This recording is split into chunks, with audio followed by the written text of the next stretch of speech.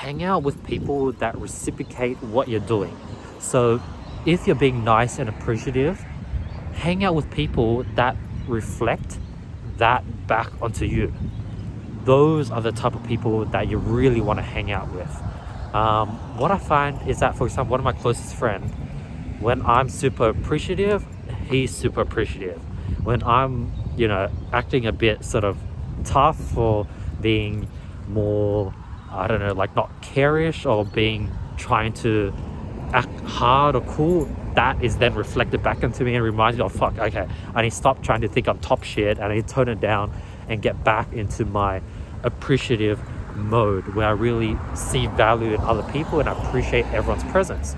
Now, those are the type of people you want to hang out with, where they not only reciprocate what you do, but they also keep you accountable. If you start thinking you're top shit, they're not gonna be still gratitude or like looking up to you. Like, these are the type of people that can really ground you, because what this is trying to the formula that I'm trying to create is you want to be able to differentiate the people that you don't want to hang out with, the people that would always appreciate you, so all the fans, and the people that would actually be able to give you hard advice and tell you the facts.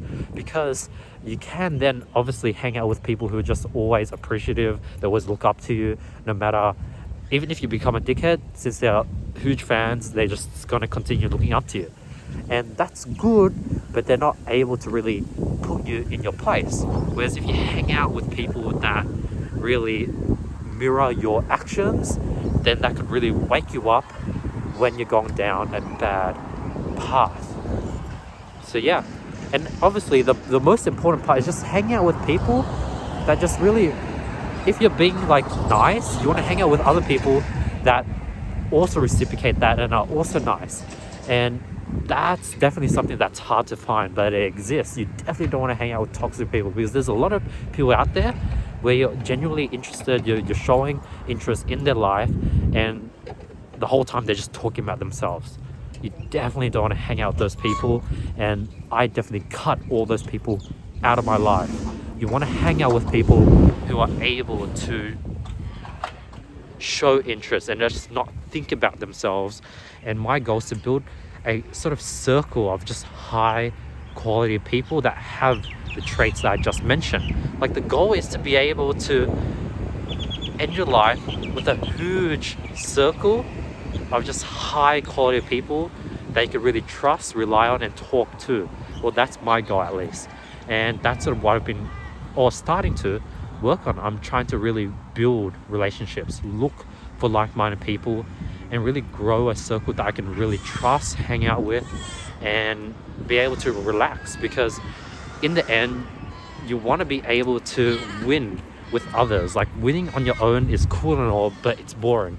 And yes, I have a team, I have a bunch of employees, but I want to hang out, talk about other things other than business with like high quality people. And that's definitely something that's hard to come by. And that's exactly why I'm starting to build that circle now, early on. And